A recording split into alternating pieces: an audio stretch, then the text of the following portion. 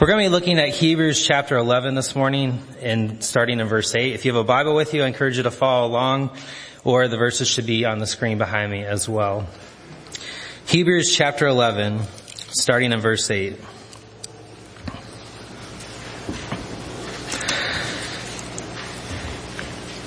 And here the writer of Hebrews says this: By faith Abraham, when called to go to a place he would later receive as his inheritance, obeyed and went, even though he did not know where he was going.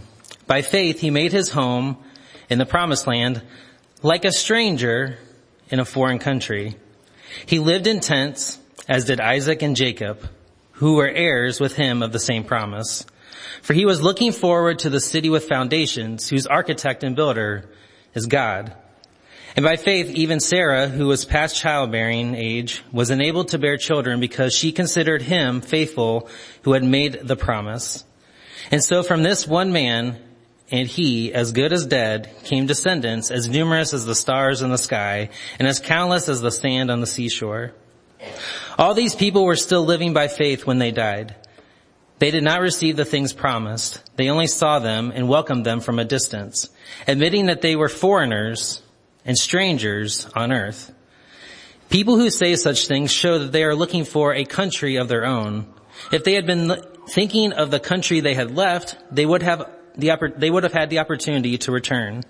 Instead, they were longing for a better country, a heavenly one. Therefore, God is not ashamed to be called their God, for he has prepared a city for them. Would you join me in prayer as we continue? Father God, thank you for who you are, that you love us, that you wanted to be with us so much that you sent your own son to come to earth and live among us, to make yourself known to us.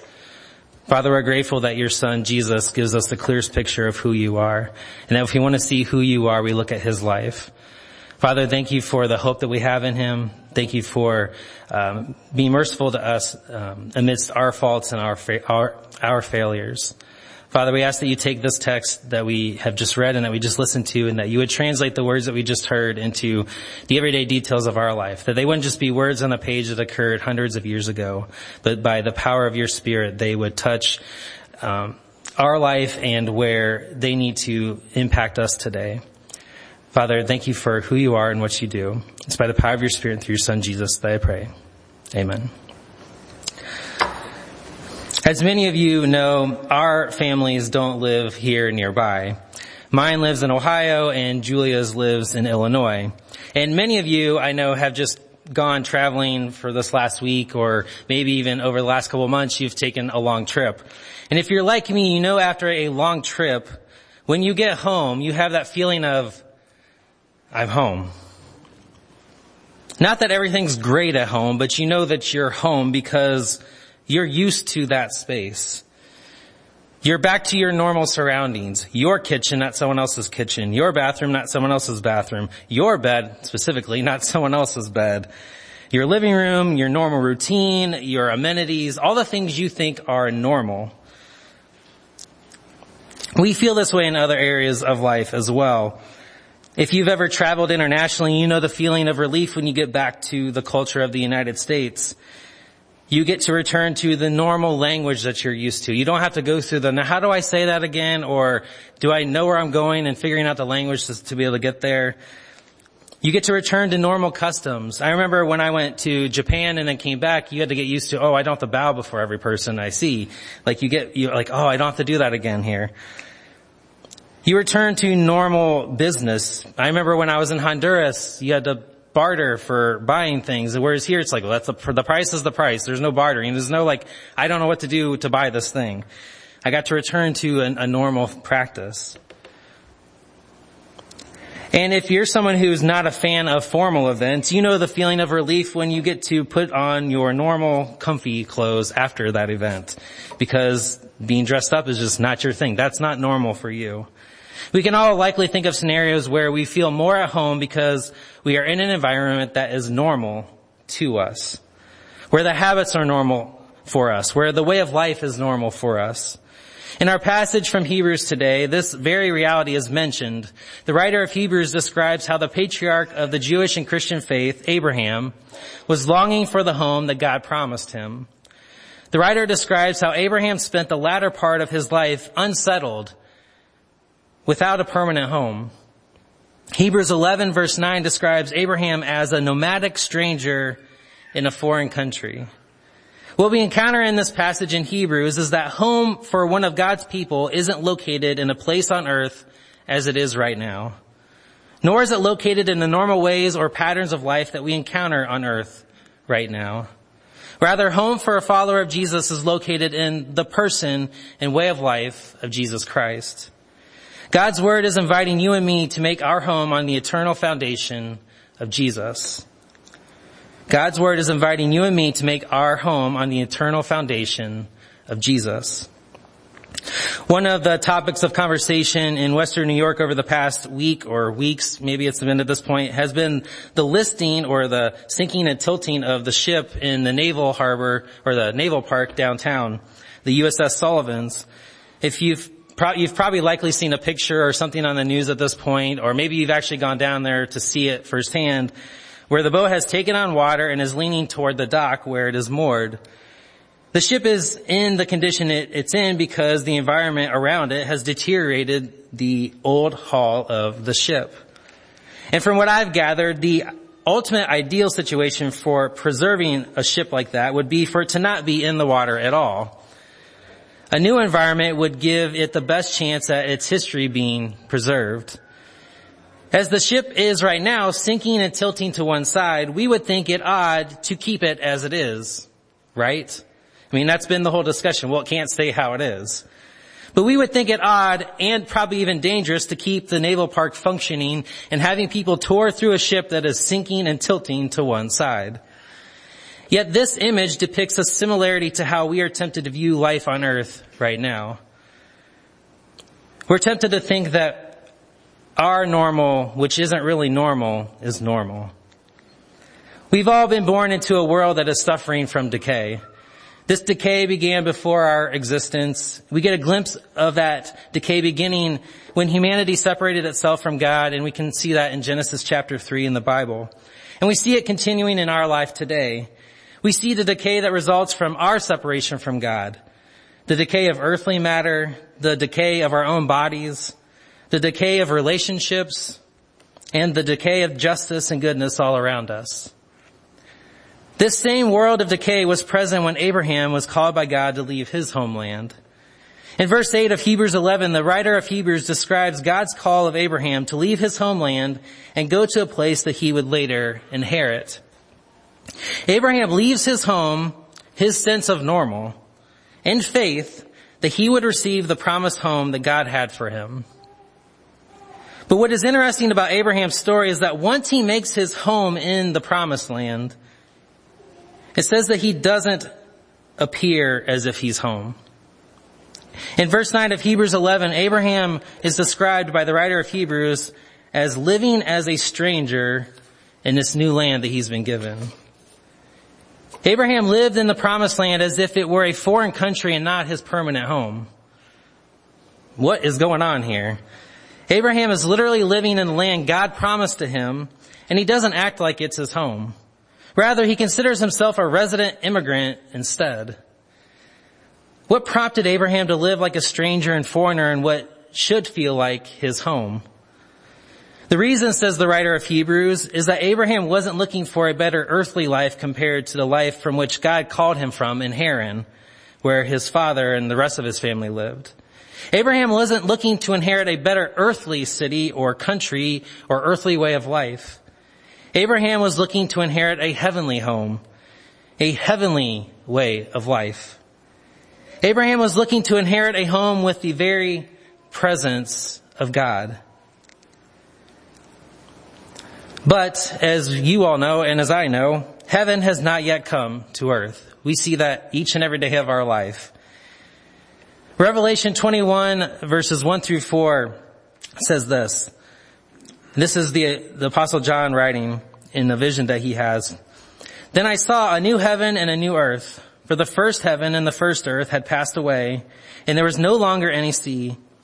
I saw the holy city, the new Jerusalem, coming down out of heaven from God, prepared as a bride beautifully dressed for her husband.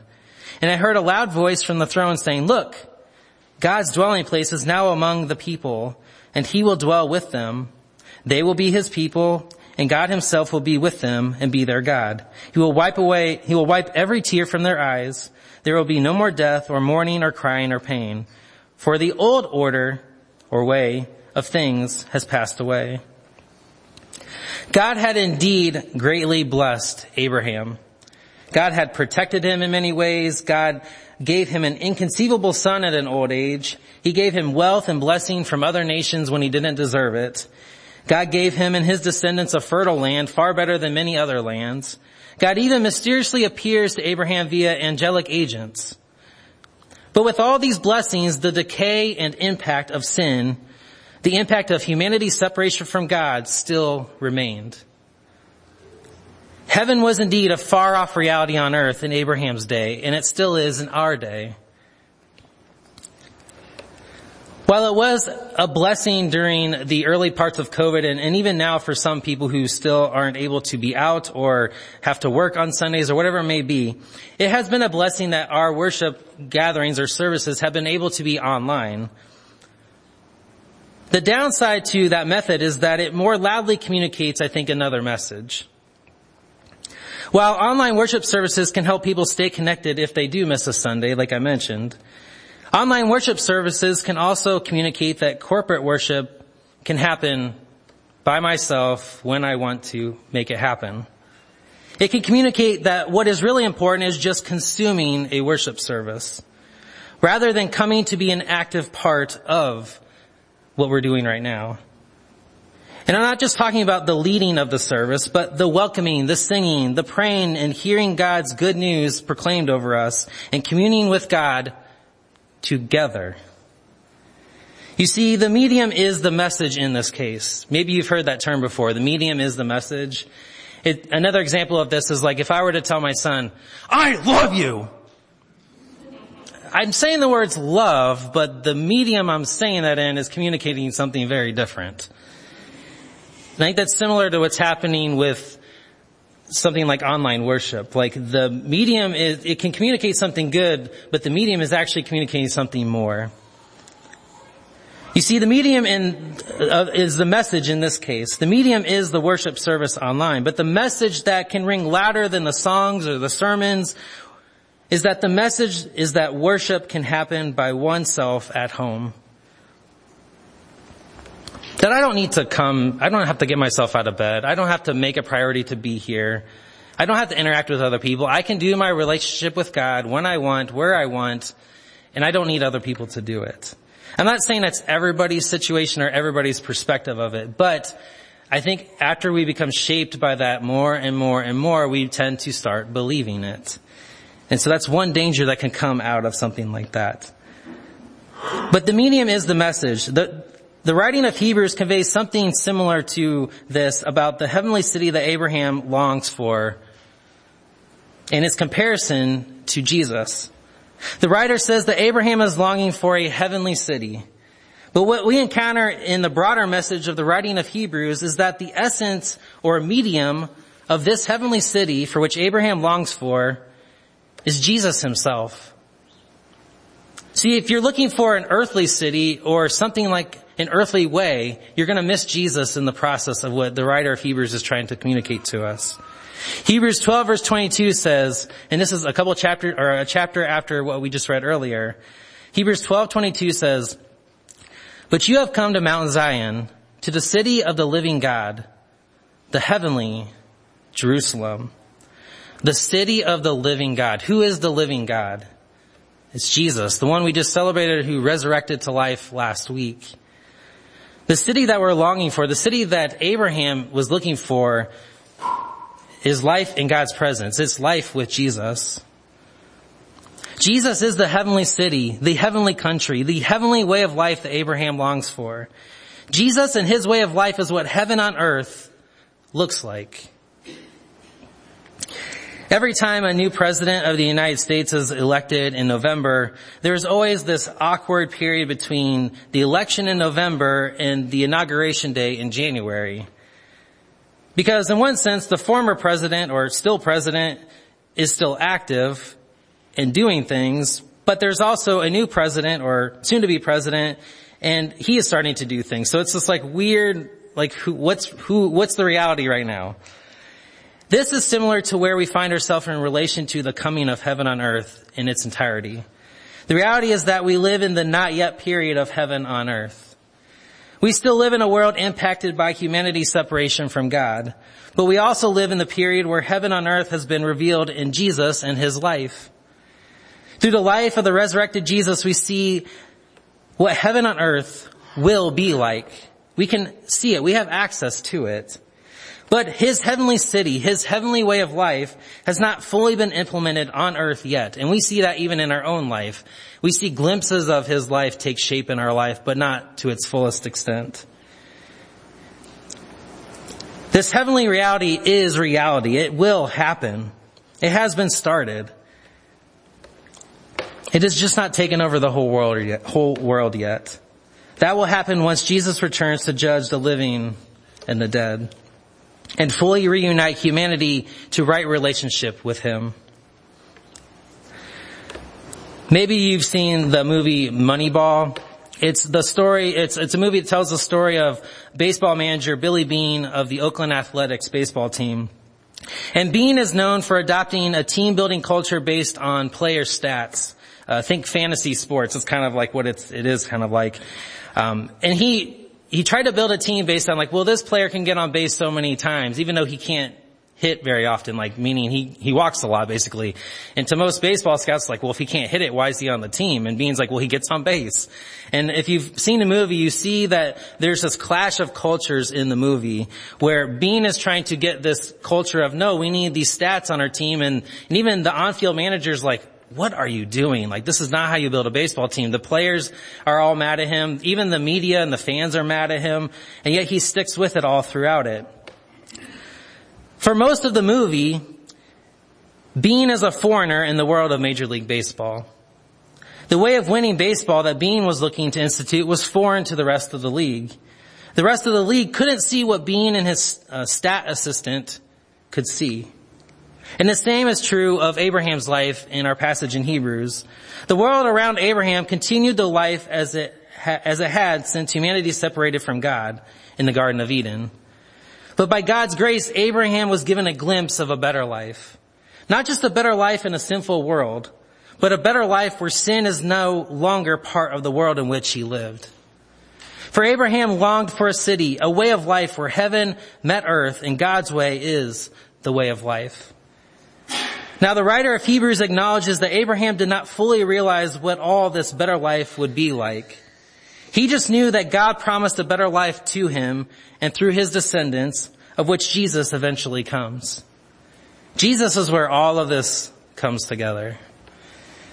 But it's by faith that Abraham longed for a better life. A life better than what had become normal in a sinful world. It's by faith that Abraham did not settle for life to remain separated from God. It's by faith that Abraham lived as a stranger and foreigner, longing for a way of life better than the normal sinful world that surrounded him. This is the same reality that we find ourselves in today as followers of Jesus. Through the writing of Hebrews, we are invited to make our home on the eternal foundation of Jesus, just like Abraham did. We're invited to live as strangers and foreigners in our day as well. We're invited to not settle for the normal of the sinful world around us. Rather, we're invited to long for heaven on earth. We're invited to live as strangers and foreigners. Our lives are not to be about the things of a world separated from God and what they care about. Our lives are not to be about pride or selfishness or violence or deception. Our lives are to be about the things of Jesus. The way of life of God's city, God's country, God's kingdom. The way of life that Jesus lived and calls us to follow his example in. If we are followers of Jesus and seeking Jesus as our ultimate home, then our approach to life will indeed be strange and foreign to the world around us. Our jobs and careers will look strange and foreign to the world around us. Jobs that accommodate the activities of God's kingdom and not just a pay raise or a climb the ladder in the corporate world. Our pursuit of education and exploration of the world will look strange and foreign. We will pursue an education that will help make us the good people that God wants us to be and to see the world good as God created it. The way we raise and engage our families will look strange and foreign. Families that make worship of Jesus a priority. Families that set aside time on Sunday to get their family here to worship and to encounter Jesus and His good news instead of doing whatever everyone else in the world does. Parenting with the loving and attentive character of Jesus behind it. Or the use of our time in our homes and our possessions will look strange and foreign. Spending our time serving Jesus. Spending time with our kids who aren't our own, like a couple of people are doing down here with the little kids on this end of the building. Or spending time with older kids like someone else is doing down on this end of the building. Or spending time with teenagers not their own, which some adults will do tonight with youth group. Or spending time with elderly and widows who are not your own parents or grandparents. These are some of the strange things that followers of Jesus will do in a world where that is not normal. Or maybe it's spending our time to bless others who can't pay us back. Or maybe blessing those who maybe don't even like us. Talk about strange and foreign. Our relationship with others will be strange and foreign, where we bear with one another, forgive one another, bless one another in times of need. Again, some strange and foreign things to the world around us. Our life will indeed be strange and foreign if we're not looking to make our home in a world separated from God. Our life will indeed be strange and foreign when we make our home with Jesus and live as He does. Where we seek to serve, love, forgive, have mercy, and have compassion. Because the goodness of Jesus' life is what we long for. The goodness of Jesus' life is where we find our ultimate home. If you're wanting to switch from building a home in a world separated from God to a home with the eternal foundation of Jesus, then I invite you to begin that journey by placing your faith in Jesus in baptism, dying to the ways of the sinful world and rising to live in the life of Jesus. And if you've already made that switch, I invite you to renew your faith in longing for a home built on the eternal foundation of Jesus. For many of us, we intellectually know that that's where we want our home to be. But the world around us tempts us to think, well, maybe life here now is better than longing for that. But I invite you to renew your faith, just like Abraham had faith that it eventually was going to come. Renew your faith in longing for a home built on the eternal foundation of Jesus.